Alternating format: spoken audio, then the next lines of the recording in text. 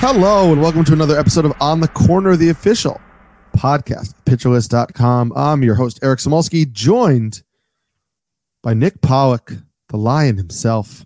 Nick, we're deep into the heart. Well, no, we're not deep. We're only 20 pitches in, but we're in the heart of your rankings. Podcast of like 10. Yeah. We're deep in the heart of the rankings. We've done one. Yeah, it's February, middle of February almost. We're grinding. We're getting ready for the season. We're diving into the rankings. It's a good time to write and talk about baseball. Always is. There's never a bad time. And it's, I know a lot of you, we're doing this in early February. If you don't know, if you're listening to this like in March or so, I do update these ranks starting in March. So I might feel differently, and I'm really sorry. And that's just the way it's going to be. But this is how I feel right now, and we're going to talk about that. Yeah, and the conversation about the pitchers themselves will likely still be relevant because they might not have thrown actual pitches by then, or at least one game of spring training by then. So who knows? So because it is the middle of February, yes, our tiers are going to be geared towards the lovely made-up holiday that we celebrate in the middle of this month. Aren't they all made up? Yeah, I'm trying to give respect to people who believe that obviously all of like the religious holidays aren't really made up. Those are memorials, right? We just have but it's like a step up from National Ice Cream Day is Valentine's Day. I'm glad. Honestly, that's probably a better holiday than this one. Yeah, I mean, I eat ice cream on Valentine's Day too, so why not? But you are going to name your tiers after rom-coms. Oh, well, all right. Sadly, I'm down for this. Sadly, there's only 2 tiers today. But I will actually make you. I was gonna say I'll make you do a third because there's a continuation. There's 4 tiers, Eric. Well, listen, I'm looking at an image that I was sent by the person I'm talking to, and you see it says green at the very top, and then it's yellow, and then it's green. So that's 3, and then the 4th one I told you that I didn't give you 40. That's the start of a new tier. Yeah, well, I didn't know it started a new tier because you hand wrote that name like a write-in on a ballot. I said it to you. Yes. So my words mean nothing. Anyway, guys, yeah, sorry. We're going to do 4 tiers. We're going to do 4 tiers. 4 tiers. We're doing rom-coms.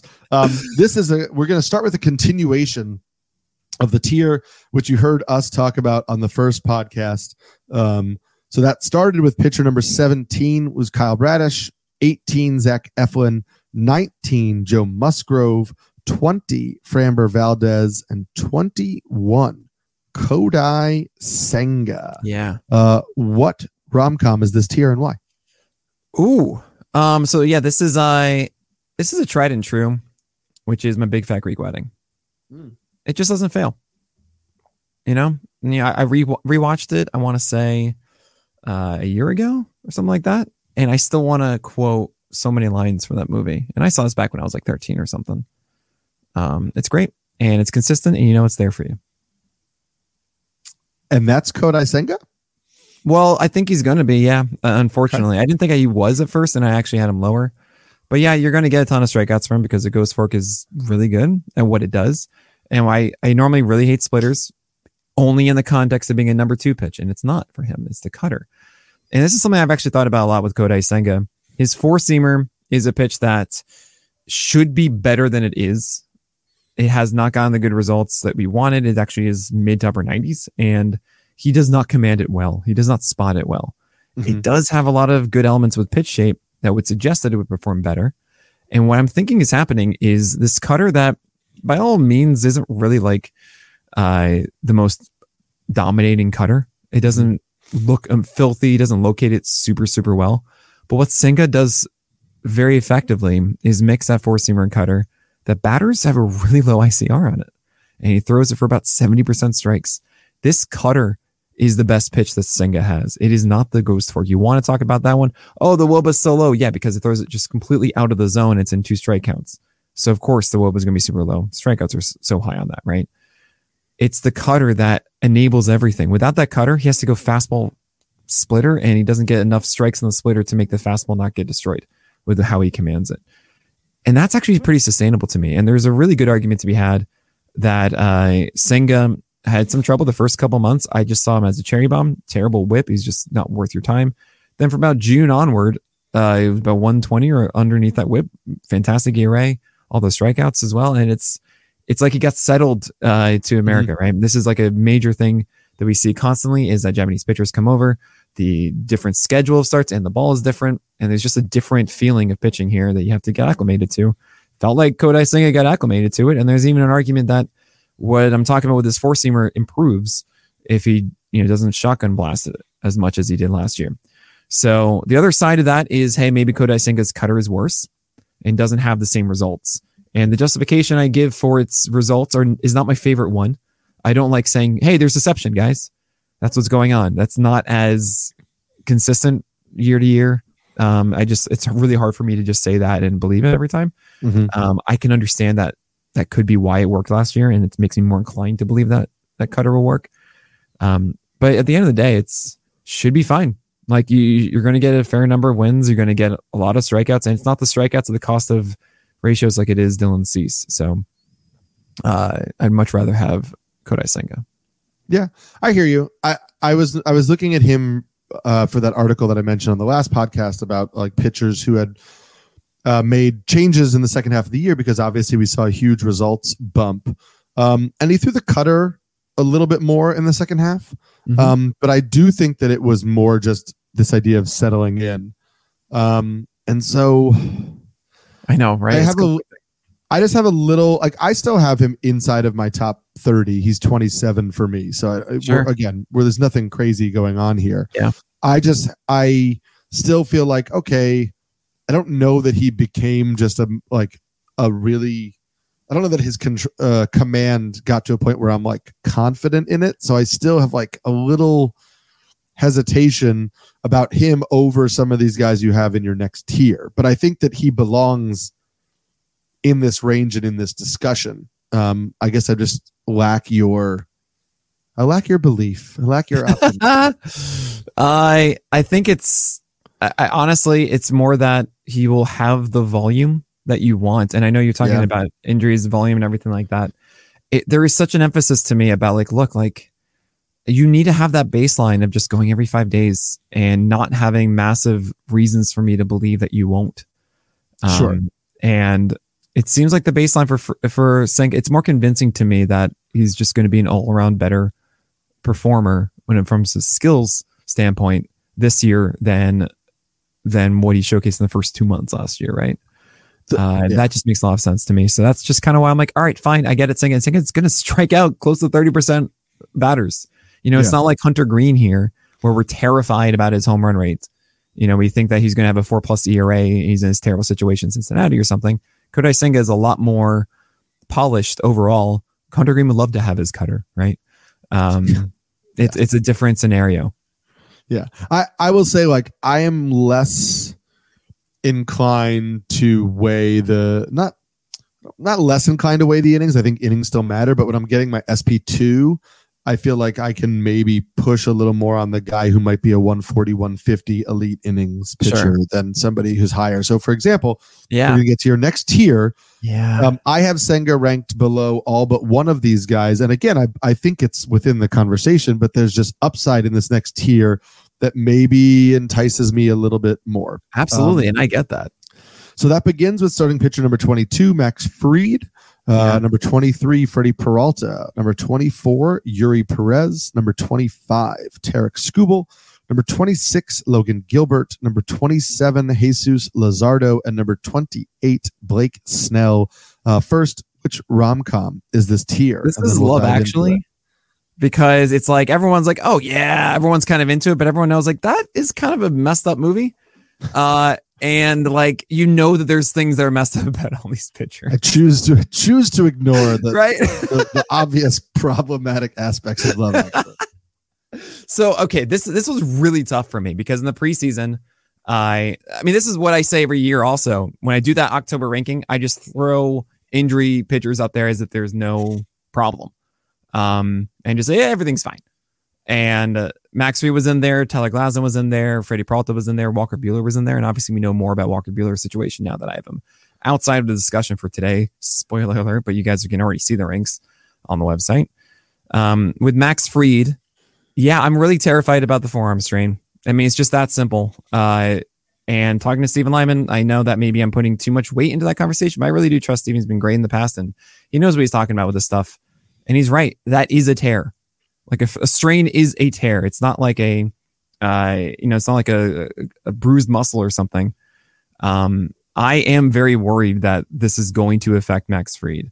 And it's not the same situation as like Tyler Glasnow, where Glasnow's quality of inning strikeout side way higher than Max Fried's. I am the biggest fan of just the safe, easy production of Max Fried through 30 games. I understand this. I don't think he also is like a 7-8 inning guy, which also means that the sub 25% strikeout rate isn't as amplified as say like Logan Webb's, because he can go 7. While Fried generally goes like 6. But Fried, it's good. It's productive. I get it. And again, I wrestled with it, but then I just thought, okay, cool. I have my fun guys, Yamamoto, Miller, Reagans, Rodriguez, Glasnow. And then I have my safe ones who I really do think are that volume one of Bradish and Eflin and Musgrove and Valdez and Senga. And I'm very willing to bet that all of them have more innings than Max Fried. And then I just think to myself, okay, what percentage better is Max Fried than all of those? Right. And can I sit here and say that he's going to be 20% better than them? 30% better? Like, no, I can't. And if I actually do believe that getting a forearm strain is a major, major problem that wasn't addressed, then I'm going to then ding Max Fried. So he's at 22. And I hate it, but I think I have to do it. Okay. I know. It's like, I can't believe these words are going to come out of my mouth, but so I did my own research. What? But I watched that talk with Steve Lyman. I did some research on just forearm injuries in general. Yeah. There seemed to be a consensus among the like orthopedic surgeons that were writing these articles and doing these videos that like with proper rest and rehab, a flexor tendon strain like that will heal. Sure. And then within a year, you've kind of escaped the woods of possible re-injury. Sure. And so it's possible then I'm overweighing that, right? Right. And so I still have Fried 13th. And I'm a little scared by it, but I guess I feel like if I'm looking at his track record in the past, and I believe that the forearm strain is something that he's probably out of the weeds on, which again is everybody teach their own, whoever, their opinions.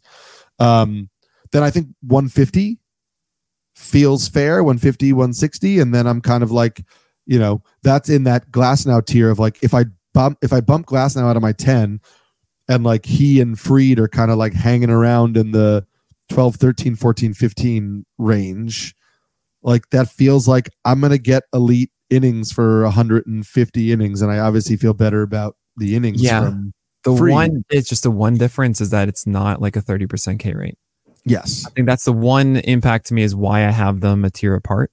And it does feel like, whoa, you have 16 Glasnow and 22 Fried. It's because they just happen to be sandwiched by this safer tier. And it's what's really hard is it's why I like to call it more groupings than I do tiers. I try to at least, but I have to call it a tier or whatever. You can make an argument for Fried at 17 in the same way. Right. Yeah. And I totally get that. I could even put him like right above Musgrove at like 19. I am terrified by it. And he could be very well out of the woods. It's happened before. Mm-hmm. I just want to ding him more. And especially inside the top 21 where these guys are all productive and good and helpful. Right. It's just not worth it in my view. I get that.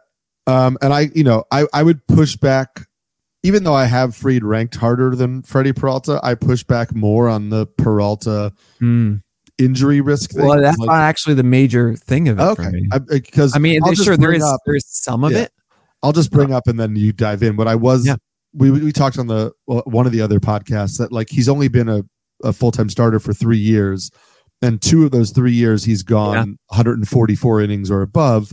So there is a realistic outcome where Freddie Peralta is 150, 160 inning pitcher, because that's kind of who he's been as a starter, with the exception of 1 year. And I understand that's a third of his seasons. But what I mean is, like, I see people just look at the Fangraphs page and say, oh, well, he's only thrown over 150 once. And it's like, well, sure, but he's only had 3 opportunities, and one of those he fell 5 innings short. So it's like, let's not go crazy. But I understand you have other concerns, and I'm excited to hear what they are. Oh, you never should be excited about that. Did you know that across I'm excited to learn. First 13 games last year was a 4.73 ERA and a 136 WHIP. Yes. And I that's, to me, this is really it. And then it was just so good on the other side. It was a 3.21 ERA and a 0.93 WHIP.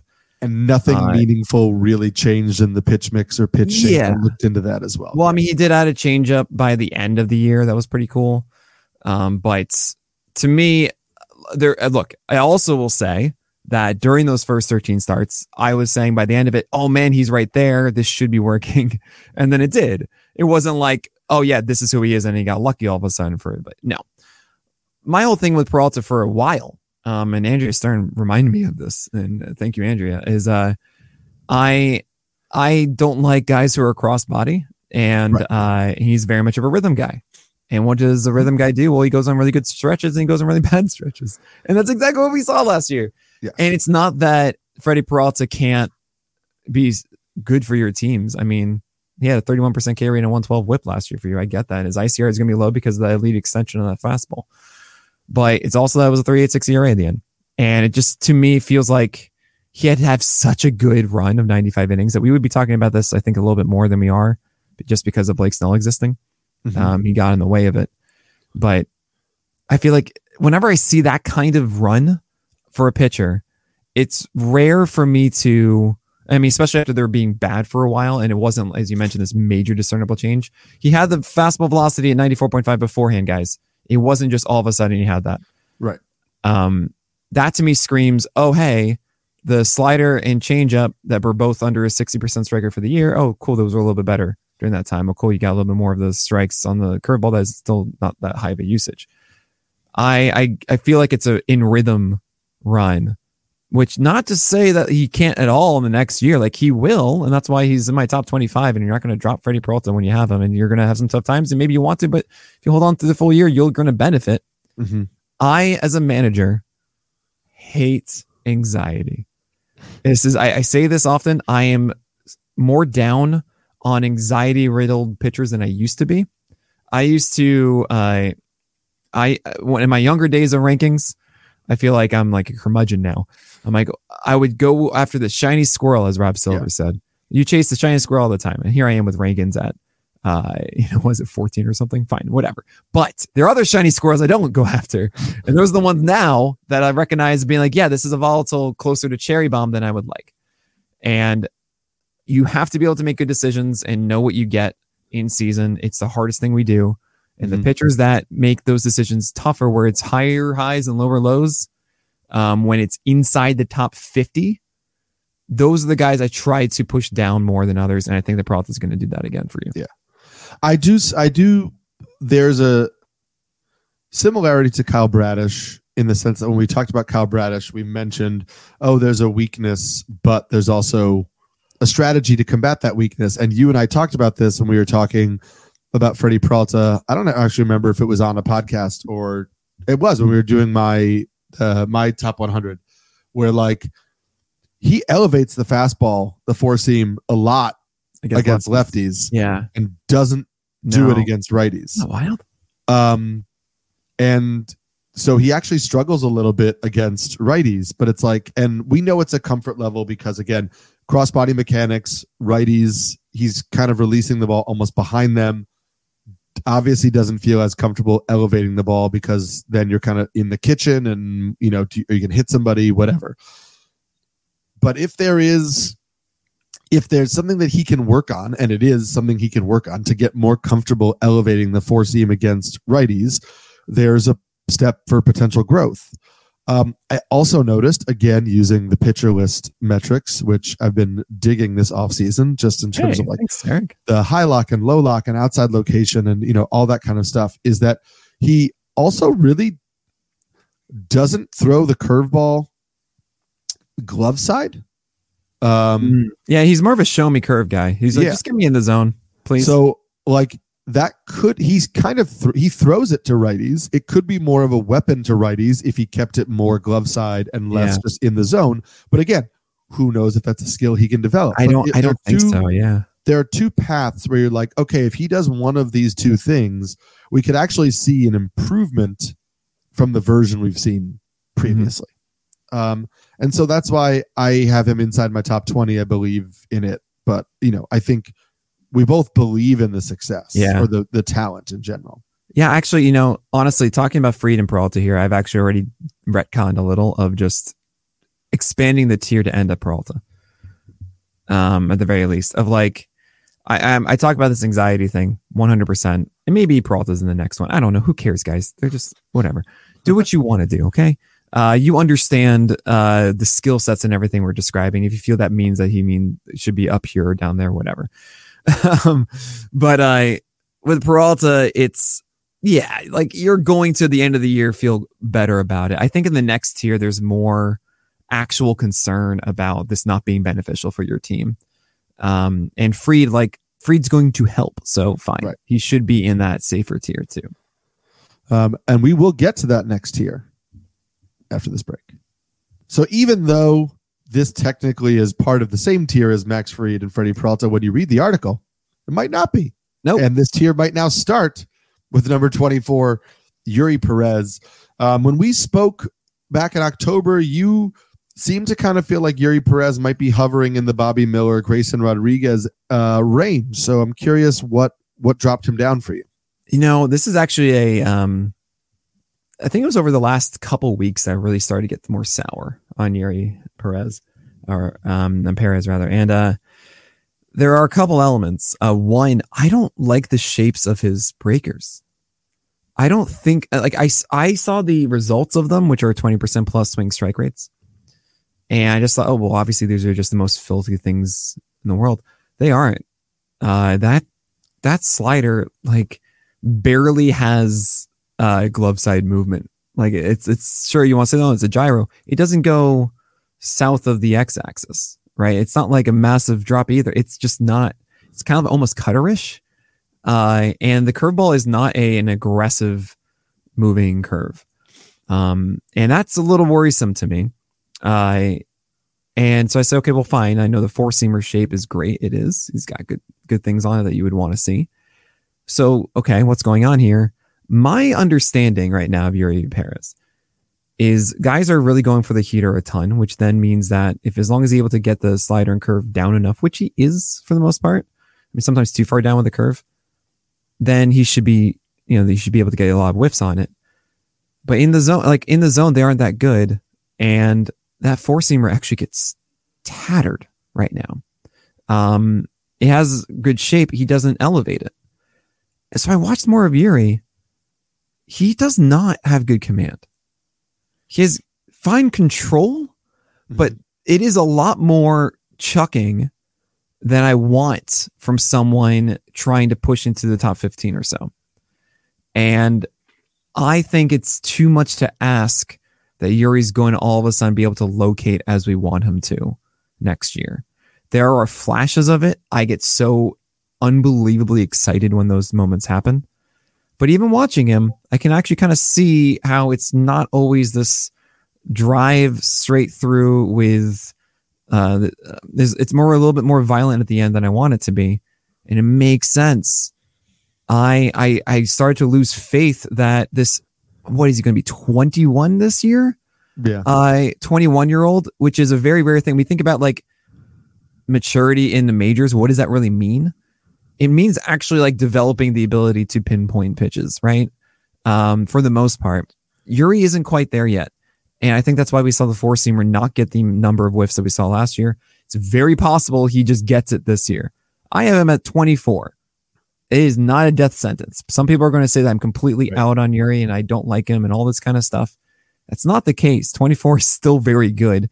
I just look at the previous tier and I see all of these safe production that is a step above all of your other safer ones we'll talk about later. Like those guys are all like steady SP1, SP2 kind of guys. And Yuri is riskier in this way. He's going to allow more punishment, essentially, be a little bit less efficient. That's going to prevent him from going 6-7 consistently. There's a good idea that the Marlins as a developmental organization, you see like Sandy, you see Pablo, those guys were really good command artists. Pablo more so than Sandy a little bit. And Sandy really relied on like a whole array of stuff. Perez isn't there. And he doesn't have Alcantara's changeup. He doesn't have a slider. He has a really good fastball, but like that fastball needs to be commanded more. So there are too many things to wish cast him to do next year. I keep saying the word wish cast. It's like my favorite word right now. But like Yuri isn't as safe as I wanted him to be. And so I have him at 24. Yeah, I think the point about the breakers is a good one. And that is something that I'll dig into a little bit more. I know they don't score particularly high on PLV. And there's something that they both, the slider and the curve, kind of have that hard, like tight little hump, which I think maybe makes them, tough to differentiate between for hitters. But I'll have to dig in on that one before I hit publish on these rankings, because that's a good point. I know the next guy you and I have talked about kind of ad nauseum with Tarek Skubal, and you can, we can move on beyond it. I don't know if there's anything else you want to say. It's very simple, just about the slider's more like a cutter, so I don't really believe it. Changeup was really good last year. Fastball shape and everything doesn't really suggest to me that's going to be elite. As nearly like it last year was like the number one fastball in the majors in the second half. And I just feel like that's a product of small sample and the schedule he faced. And I'm not quite sold on the whole package. Skubal still love it. Just a little more down than I want to be right now, considering the slider isn't really that good. I thought you were going to come in lower on Gilbert, because I had Gilbert 23 and we talked about him and you seemed a little bit anti-Gilbert, but you obviously are not too down on him. Well, yeah, I wrestled again with this one. I wanted to maybe push him higher. I wanted to push him into that next tier. I think Eno got to me a bit. We talked about him on the craft for a while. And Eno has him very high, so that makes sense. Yeah, he has him at 11, and I try not to be biased. And I actually even mentioned on this, like talking to you last week helped me a ton, because again, you don't know what you know until you try to, teach it to someone else or like really express it and listen and everything to it. And it's really helpful, those conversations. I don't look at rankings because I don't really have that conversation. I just see the number and I get influenced. But when I have conversations, then those really help. And clarify for me, I'm like, no, I am actually really strong about where I feel or not. And I think the main difference for me with Logan Gilbert is that despite the volatility last year, he still only had a 108 whip. And it was still an under 4 ERA. And that's with a four-seamer that I think was the worst that he's had for a while. And there's, I talk about the old skill and the new skill. And the fact that slider was very effective in that second half. I mean, it was really like this new thing. Yeah. And say, okay, fine, Nick. Like, do I think the four-seamer is going to be worse than it was in that second half? No. Do I think he's going to be a command specialist? No. But he's still going to be around the plate enough. He still now really loves that slider. Fastball should be a little bit better than it was. It's a good team context. He's going to go 190 innings or whatever it is. And he could, figure something else out. He's working on it. He's not just like sitting like, this is who I am. Yeah. Well, the splitter was good for some of the year. Yeah. Well, that's every splitter. Exactly. But I mean, it's one of those things where like, if he puts the pieces together, if he adds that to the better four seam and the new slider, etc. I don't believe that he's going to, because I don't believe in Gilbert as a command guy. Sure. I mean, I think that's something that I really try to harp on a lot, is being honest with myself about how I truly assess their command. Like, are they someone that really is able to manufacture outs and sequence properly and not really get lost in just a bad jam or something and just be chucking things and all of that. And if it's a huge distinction for me that I try as best as I can to incorporate inside these ranks. I sometimes miss out on it, but Gilbert to me is not quite at that top level yet. Maybe he will. He still has elite extension. That elite extension, having elite extension is one of the best ththings you could have. It's better than IVP in my view. Yeah. It's really, really good. And he has that. So there'll be another pitcher we talk about later who also has that, who I'm similarly high on. Actually, you're higher. I am. I don't know. Actually, who that is. You're higher by one spot. So by one spot, got him. Got him. But actually, this next pitcher is the guy that I was hinting towards in our last podcast when we talked about Framber Valdez, because I don't see the difference between Framber Valdez and Jesus Luzardo. Oh, how could you? Because I'm talking about from a fantasy standpoint. Yeah. Like, I know you're going to get more wins out of Framber Valdez, but over the 2 years since Jesus Luzardo has been in the Marlins, he's basically been a 3.4, 3.5 ERA pitcher with like an average, so like a 1.17 whip average between the 2 years, and far more strikeouts, better strikeout percentage than Framber Valdez. I'm not convinced that I would take Valdez over Luzardo, but right now I have Valdez literally one spot ahead of Luzardo because I think they basically give you the same rough average fantasy profile. Well, I am going to tell you that Valdez has done it longer than Luzardo. And I also, I think what bothers me so much about Luzardo is I don't quite know what his best pitch is. His four-seamer, I want to say it is, and he can command it very well. It is a terrible shape. He has bad extension, all this stuff that makes it, even when he like pinpoints it. And this is the thing that really was the death sentence for me of Reed Detmers.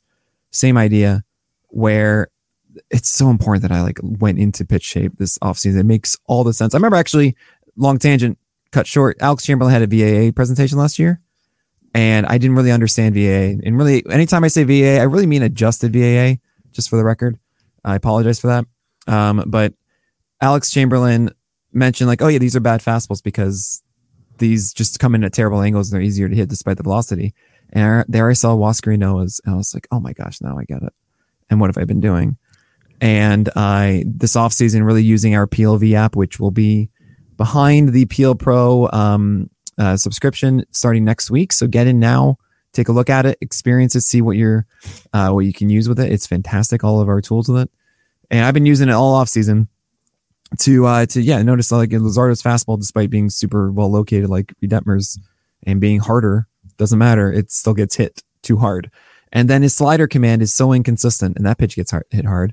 And then it often is his changeup, Luzardo, that's his best pitch against righties, but he sometimes just doesn't throw it, even against righties. Like, he's like, yeah, I'm good. Like, what are you doing? Like, that's supposed to be the thing that's working for you. And you put it all together with a defense. Marlins defense has Joey Wendell, maybe not anymore at shortstop. Yeah. And then also a team that I don't know how many wins they're going to get versus Valdez, good defense, better win chance, better track record of innings as well, and being around this ERA and whip. To me, that it makes it safer for me than Luzardo, who I think can be going down in the other direction this next year.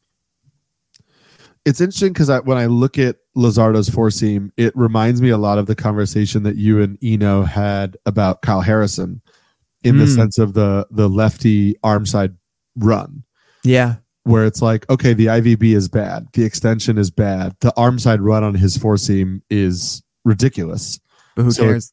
It's really a two seam. Yeah. Which again, like, really. No, and again, like that would be more effective if you're talking about him facing lefties, less so him facing righties. Yeah. I guess I had always thought of his changeup as his best pitch. I would think so too, right? Like 21% usage though is the thing that turns me away from that. Yeah.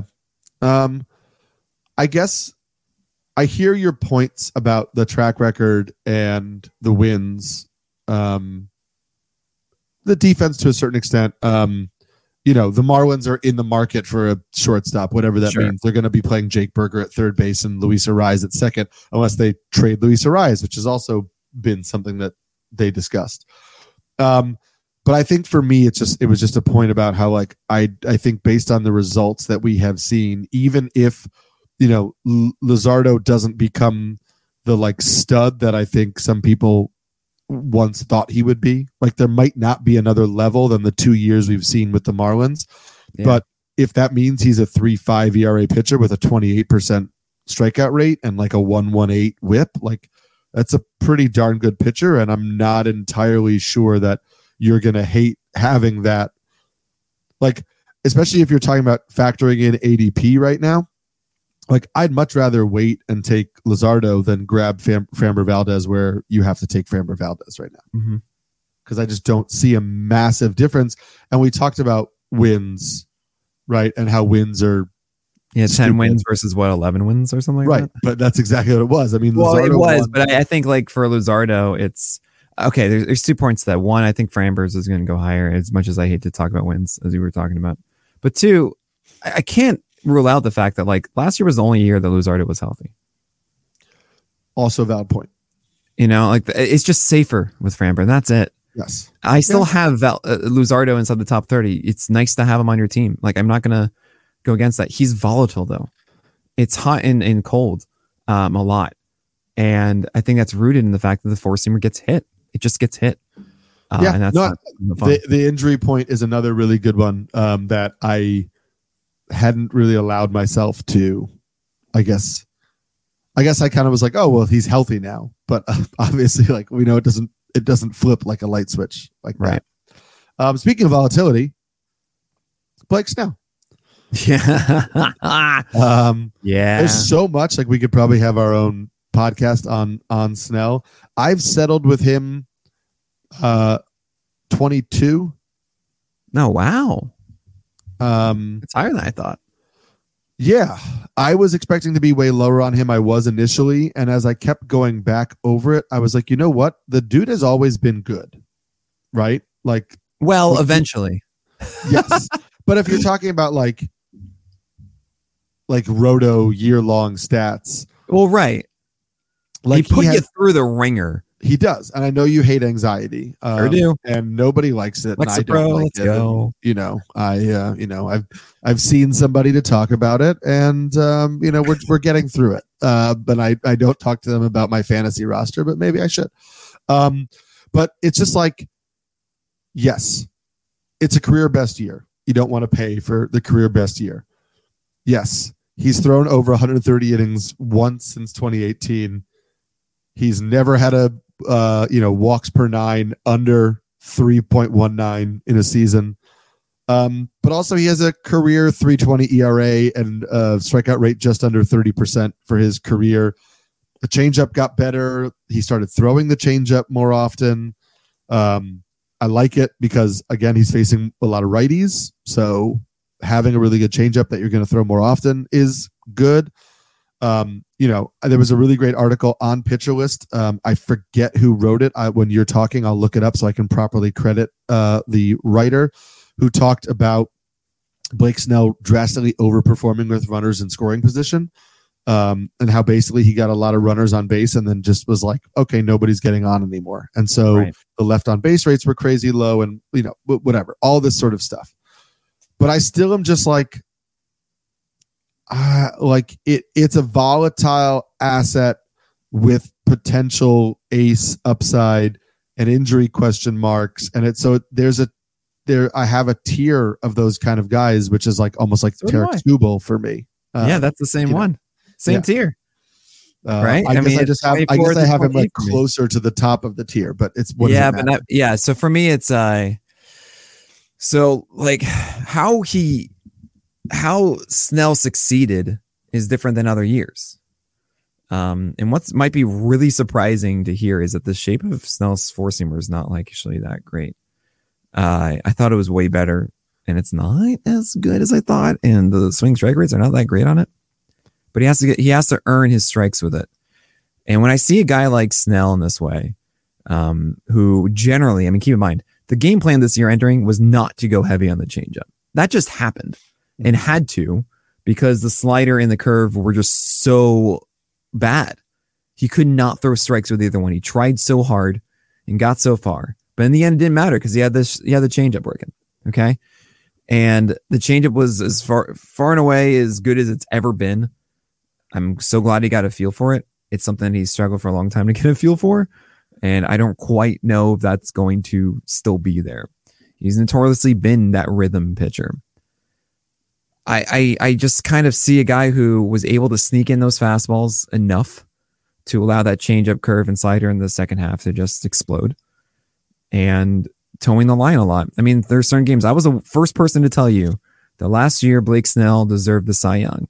And for us to just quote FIP and to just blame all the walks and everything like that, just, I don't care, because when it mattered, as you talked about, in, you know, left on base rate being as high as it was, he did execute. It's not like he threw the same pitches before the bases were loaded than when it was, right? He actually made those good pitches, and that's really cool.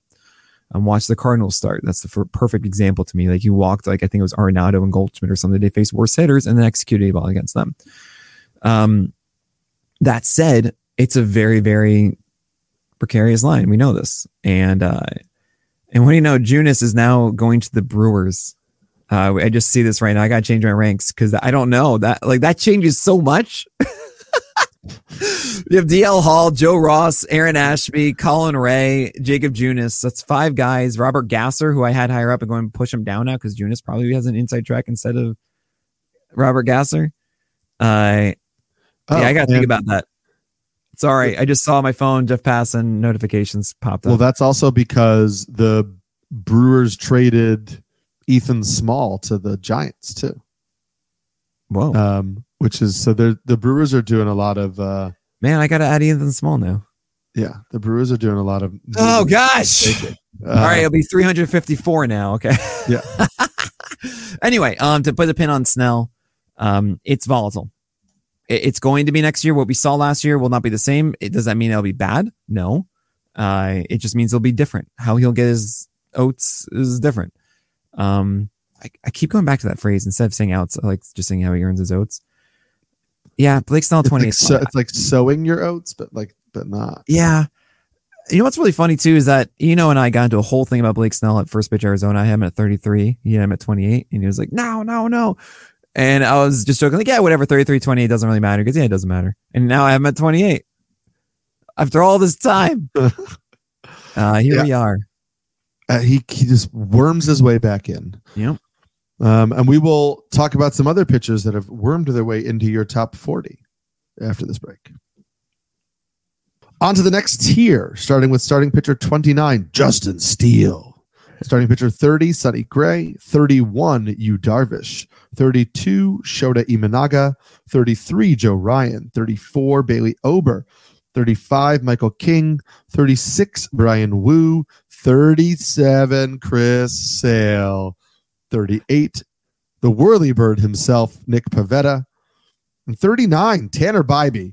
I really want to talk about the guys in the second half of this because it's really interesting to me. So if there's anybody you feel like you need to just kind of like talk about in the, the first like 5 or so, go for it. I mean, I know, of course. Oh, sorry. Hold on. What is this? What is this rom-com? Or yeah. I think it's called The Notebook because people were undecided about it. Like, everyone is obsessed about some of those guys. And then some people are like, I'm done with The Notebook. And it's like, everyone needs to watch The Notebook. I remember this in college. Like, everyone was obsessed with this.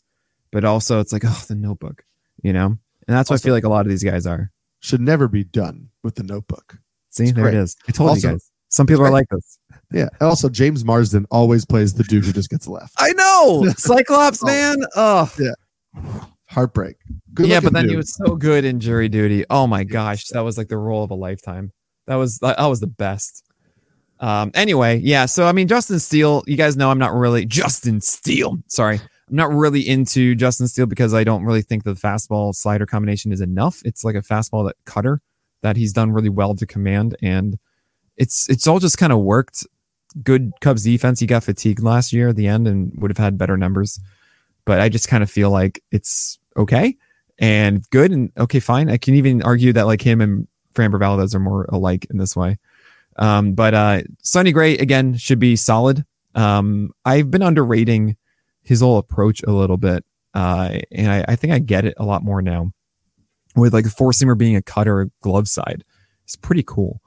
And then he goes underneath it and stuff in front hip sinkers and so on and so forth. Yu Darvish is someone I think I'm higher on than most, and I think that's because what Darvish does is, I don't know. I feel like last year he had a down year. And not because his skills just got a lot worse. It just didn't go his way a lot. And he got hurt by the end. He had bone spurs removed, which is great. That's like the best injury you could have, because that is a clean, easy surgery. As long as you remove those bone spurs, that means that's pain that's just gone. And it's not like this reoccurring injury. That's like a great one to hear from a pitcher or a player or anything. So I see this as Yu Darvish has a really good arsenal. I did not realize this forever, that Yu Darvish is so good at getting low and staying still on top. So he has good IVB and good VA on this four seamer. This should be like an amazing four seamer at the top of the zone. He just doesn't get it there a lot. He does sometimes in 2 strike counts.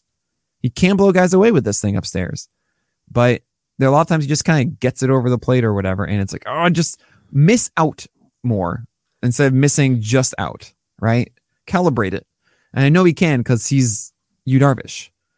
But it's also Yu Darvish, and probably not going to change the way he attacks now. Well, he did, though. That's the thing. And he did a lot last year. I don't know. I feel like he's certainly someone who has adapted and learned. Yes, he has always tinkered a little bit or tweaked, if you will. Right. And there's something to be said about maybe tinkering too much and maybe having too many. My whole thing is like, hey, Darvish, I want you to learn like 3 things and just be really good at those 3 things. I don't know. I see a guy who had a down year last year. I see also a really good defense still. I see a team that should still be a winning ball club, even though the Padres lost Soto, they're still good. So yeah, I see Darvish being ready to go for, another solid season. And as we're getting to that point where you're trying to make sure like you have guys you're not dropping throughout the year, right? We're still in that territory. I don't think you're going to be dropping anyone in this tier throughout the year. That includes Mr. Whirly Bird himself. And I think that kind of lasts until about 45 or so, maybe 46. Could actually arguably go all the way to about like 53 or so for me. But at this point, I'm like, yeah, you're going to have our Darvish for the entire year. Like, I'd be really shocked if he had like a 4 or 5 ERA again. I just don't really think that's what he's going to be. So yeah, I'm in there. I agree there. I know you've been a huge Imanaga fan. I believe it. Yeah. I have him 36. I moved him up after we talked. It felt right to put him in this tier. After you made the suggestion to me to do tiers or groupings. Yeah. It helped, right? It did. It helped because it crystallized like, okay, why do I have this person here? Who else is similar? And it made me think, okay, like, yes, Imanaga makes sense next to Michael King, Chris Sale, Brian Wu. I have him next to a guy who we're going to talk about very last, because to me, they're all guys who are like, I have some question, whether it's innings or whether it's health or whether it's adapting to the US. But in terms of just pure stuff, like, I mean, he had the number 1 stuff plus of WBC, and he's not supposed to be a bad command guy. Right. Like, that to everything me, here, there it is. Right. Everything here makes sense. Like, to me, he's in there, and that's why, like, I'm happy you sort of saw the light with Chris Sale. Sorta. Yeah. I mean, I haven't. I after we talked and we did these tiers, I moved him to 31.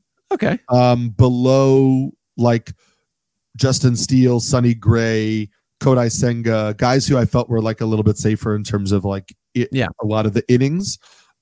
So to me, like, I think you moving Sale to 37 or you having Sale 37, it feels good. It feels like we're seeing eye to eye to a certain extent. You go.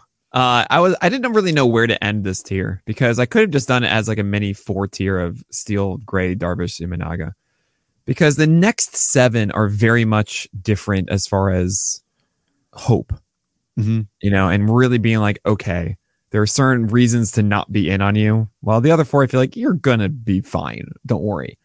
And it starts with Joe Ryan, which I'm very conflicted about. Yeah. I think it's just such a good 4-seamer, but guys are going up and hacking at it. And what happened is the splitter is not very good, to the point that guys didn't really need to adjust that much on it. So they would just be ready to go at a high 4-seamer. And then if they could tell that it was a splitter, they would just be able to adjust enough that it wouldn't be. Because also Ryan doesn't throw like 97 or something. It was like 91. Sure, or 92. Sure, it's it's more deceptive good in VA on it. That like, okay, you need to catch up a little bit more, but still it's not this 99 all of a sudden dropping down to like 85 or something, like big adjustment, right? It's like, okay, I can do this.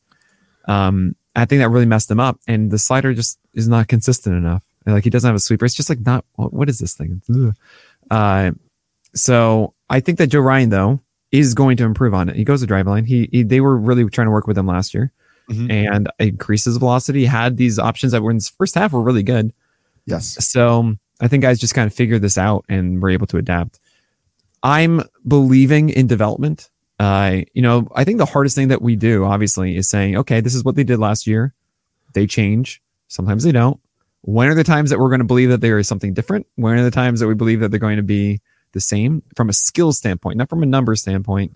Not to just say like, well, these numbers should have been these things, and thus he'll be that next year. It's like, no, Joe Ryan was what he was. Blake Snell was what he was, but I don't think Blake Snell is going to have the same skill set, right? And Joe Ryan, I think, is going to improve in this offseason. Keep in mind, he's only had what, like 2 full seasons now? Yeah. That's it. Like, what? He's still really young here. He's still completely in development phase, Yeah. So I very much believe he's going to take that step forward. Bailey Ober is the PLV darling. He's the guy I was talking about with the extension. Yeah, because he's so large. Yeah, so huge. Yeah, huge. he throws like 90 though. You realize that? Yeah, that's like 90, 91.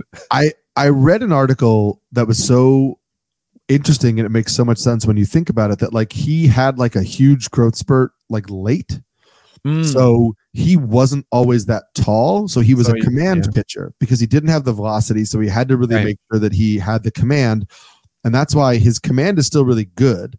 And he doesn't have the velocity, but now he has the extension. And so the fastball plays up and things play up because of the extension. But he pitches like he is a 6'1", right, command guy, because that's what he was for the longest time. And like, I think the fastball then plays up more than you think it would when you look at the velo. Right. And then he has 2 good breaking balls. And I mean, he has 2, like, I feel like all I think of is the changeup and the slider. I could be forgetting the curve. He had that's so interesting. He had 2 unique breaking balls, and now I need to look back and see if that was something that he dropped over time. No, I mean, I could just be. Look, when I think of Bailey Ober, I think of 4-seamer being Bailey Oberizzi upstairs, and then a really good changeup, and then hopefully a good slider. It's a 20% usage slider, 7% curve. Right, and the curve was almost 15% in 2022, so he dialed it back in 2023. But at least my recollection of Ober, and now I'm like, maybe I'll peek back in again. But like, the slider is the curve is like loopier, and the slider is a little, harder and sharper. It's like 82, the slider. It's not like super hard, but I think they're 2 unique shaped breaking balls, and at least when I watch him pitch, I feel like they're both solid offerings. Clearly at 7%, he's not using the curveball all that much. But if you're talking about a full arsenal of pitches, I'm now looking at the PLV on his curveball, and it's the second highest of any of his pitches. And I get that, like, that's also impacted by the amount of pitches he's thrown. And he's also throwing it for a good call strike rate early in counts, about 70% of the time. But I think what I mean, that's just a long-winded way of suggesting that, like, I just think the depth of the arsenal is strong. And there's really not like any glaring weak spot in his pitch. Well, yeah, I think the slider needs improvement. Yes, needs improvement, but I don't think it's a bad pitch. Like he's not hiding it per se. He can tweak it. Its ICR is 24th percentile, at 42% overall, and I think it is more of a sweep. So that would be, I mean, the way I see it with Ober is that when you have a really good changeup, which he does, he dropped the ICR on that massively. It became a much, much better pitch in 2023 than it was in 2022. And I mean, we're talking like 97th percentile PLV for that changeup this past year. And that means that, cool, you have the nullifier for lefties. And look, you're also throwing more against righties now. That's great. But we want that sweeper to be helpful for that changeup against righties, right? I mean, he threw the changeup 33% against lefties and then 23% against righties, while saving that sweeper 29%, right? But I mean, it was good, 36% ICR. Like, I'll take that. 61% strike rate. Like, okay, I want a little bit better, more reliable against righties. But fortunately, the four seamer does its damage. 14% swing strike rate, 71%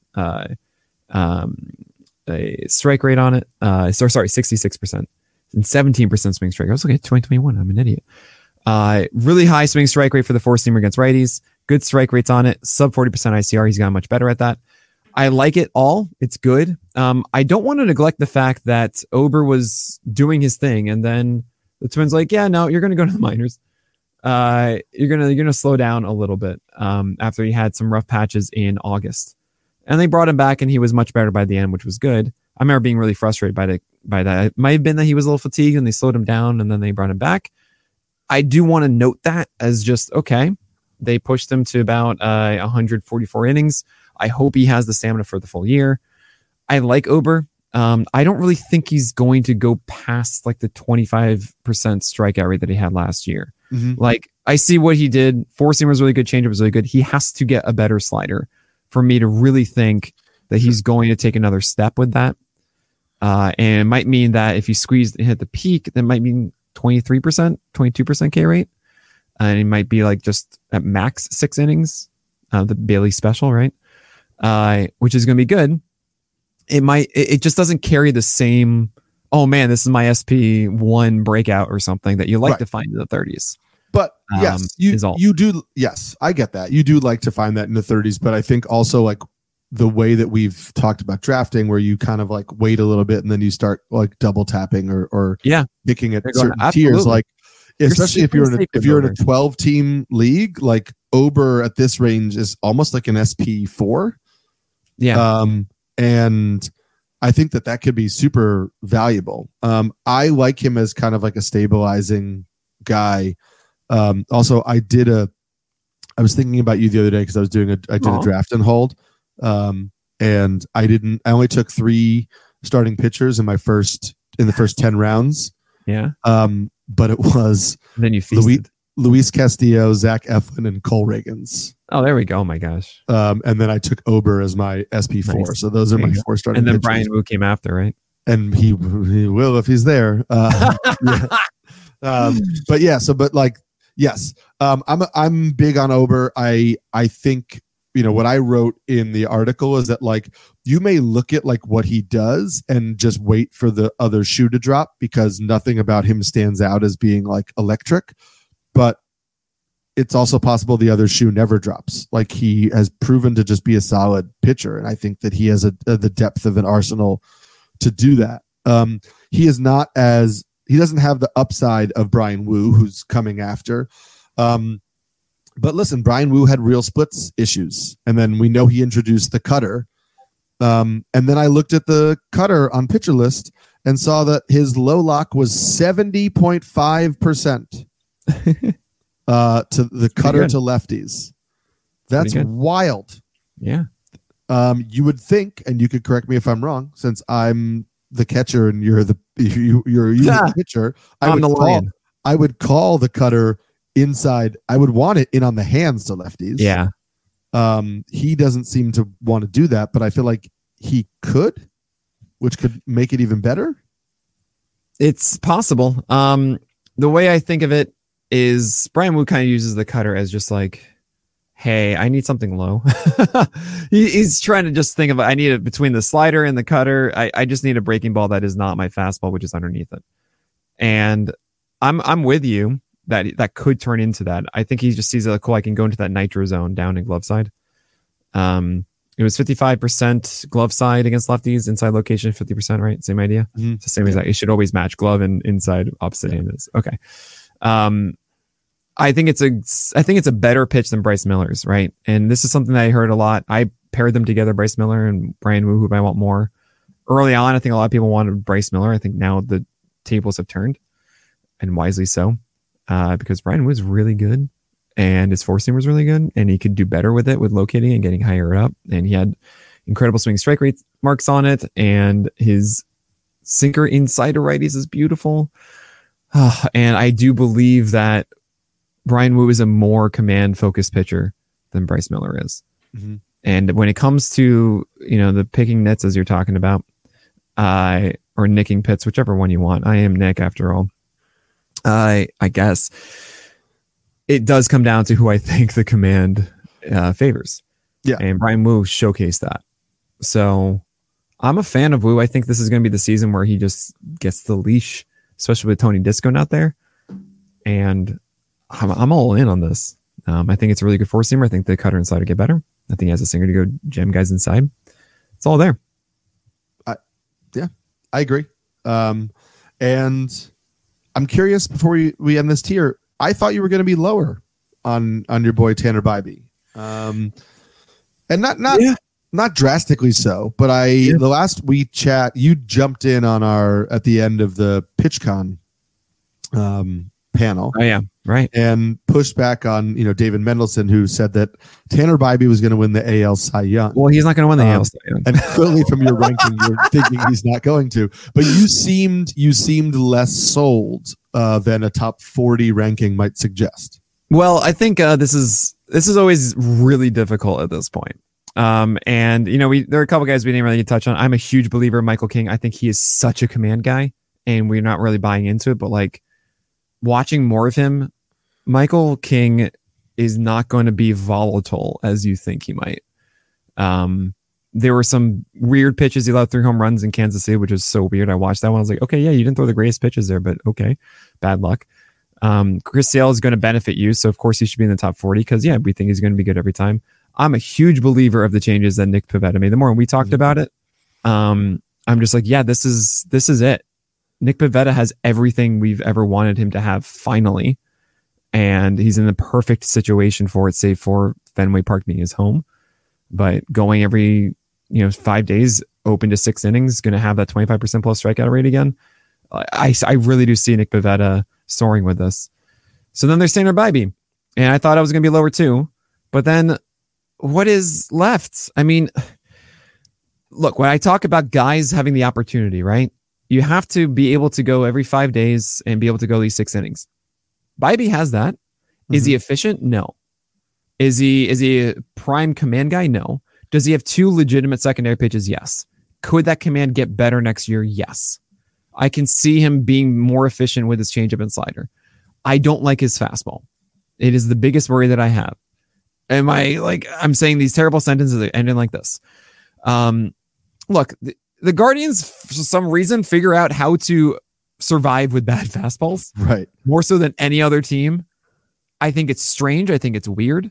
I feel like if I put Tanner Bybee in the 50s, I am not recognizing enough the results were there, regardless if I feel like it shouldn't have been totally deserved.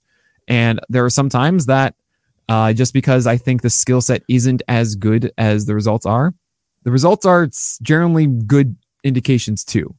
So sometimes it conflicts, and I would say that the results speak to a top 25 guy, and I'm pulling him down to 39, saying that there's skills that are not matching, but he did a lot of good things over a large enough sample that I need to put him at 39. And the other guys below him are not like, oh, well, this is obvious. Like, no, we're getting into murky land now. So here we go. Yeah, I get it. He comes in for me right now at 43. So a little bit lower on him. Don't make me the higher guy on Bybee between the two of us. You definitely are. Who am I? Okay, wait, hold on. I mean, I understand Verlander's higher. Yes. Who else? I have Cease higher. I have a tier of guys that So Bybee is the first pitcher in another tier, and the tier above him is admittedly a tier that I may avoid entirely in drafts, but it's a tier that I acknowledge has higher upside, in my opinion, than Bybee if the things break right. And it's Cease, Verlander, Darvish, Rodon, and Hunter Green. So Rodon, I mean, Darvish I have ahead, as we acknowledge. Verlander, we talked a lot about last week. I have him in the 40s. So like shortly right there. Dylan Cease is right after too. Rodon is such a heavy swing of like, I don't think if you draft Bybee, he's going to be bad enough for you to drop. That's my point here. Yes. And I put such an emphasis on saying you need 4 of those guys. And if you draft Bybee as your 4th, I'm not thrilled about it, but like I've got Bybee. It's fine. We'll get through this, you know? But if I draft Rodon, I could be out of that pretty quickly. And I could just be terrible and horrible. Which is why I said forearm strain as well, by the way, also with the history of shoulder stuff. It's terrifying that he threw 96 for 2 games and then 94, like, and then 93. Like that's that terrifies me for a guy that went through a lot of injuries. But I also recognize the ceiling of it. So like, all right. But Bybee's safer. As much as I hate to say it, he's safer. And like, that's that. Take what you want, guys. Hunter Green, I don't touch. Don't touch. He's not gonna. Everyone wants that thing to happen. It's not gonna happen. That's why I kind of said that like that's a tier I may avoid in most drafts. Is like I have to, at least in my head, I have to acknowledge there is if this breaks right, what is the actual value? And I believe that I still believe that there is that somewhere in Hunter Green. I don't believe we're going to see it, but I also need to acknowledge that I understand the people who believe it exists. Yeah.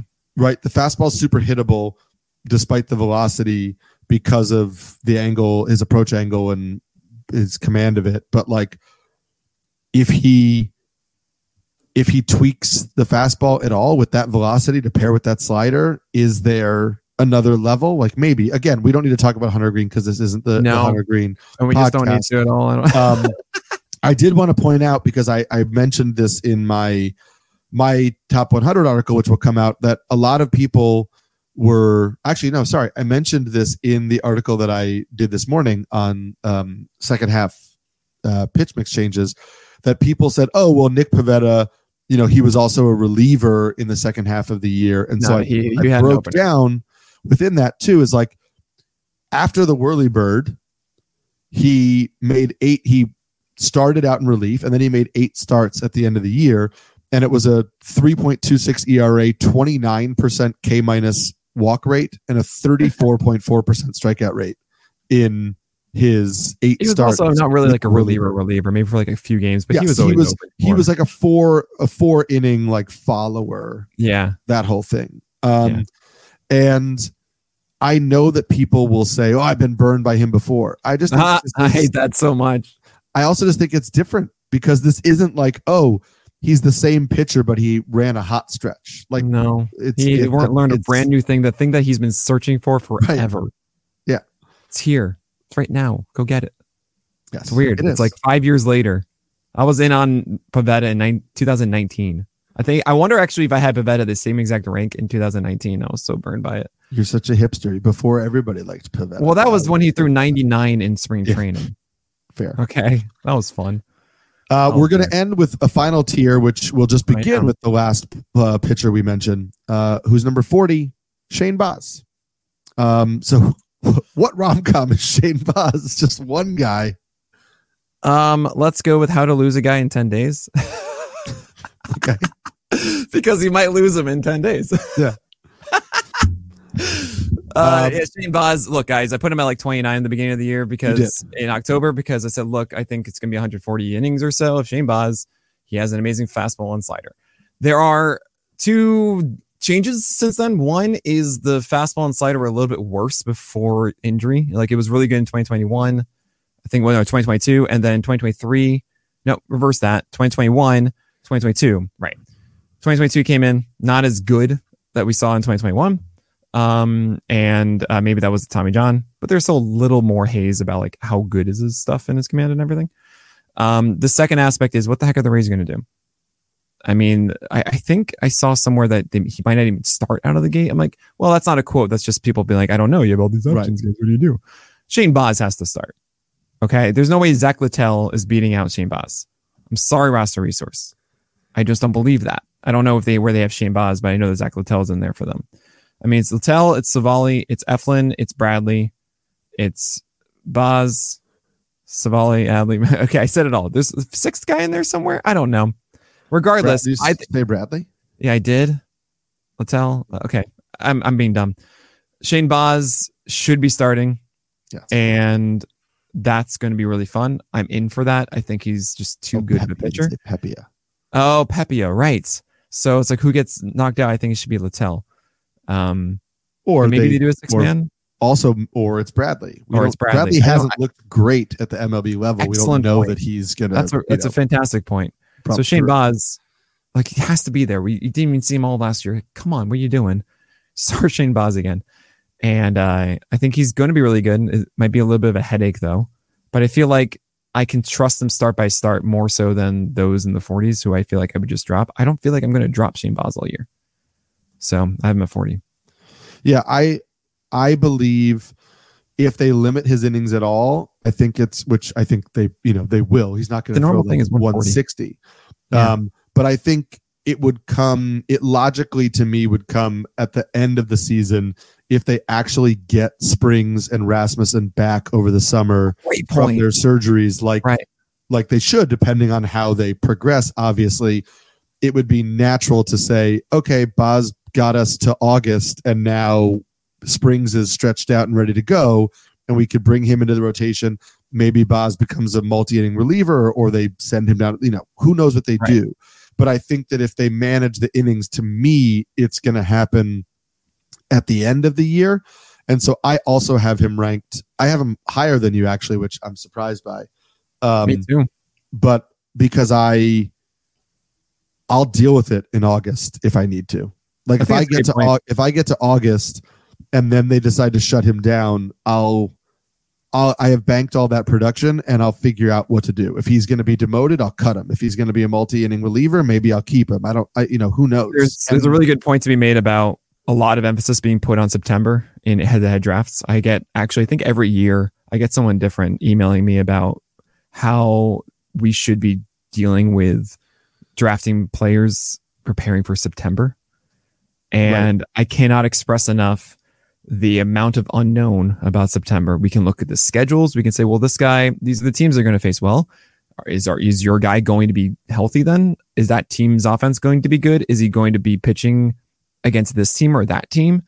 Generalized schedule's fine, but like there's so many unknowns and you have to get there first. Yes. You have to be in those positions in the first place. And you are going to benefit so much from having production beforehand.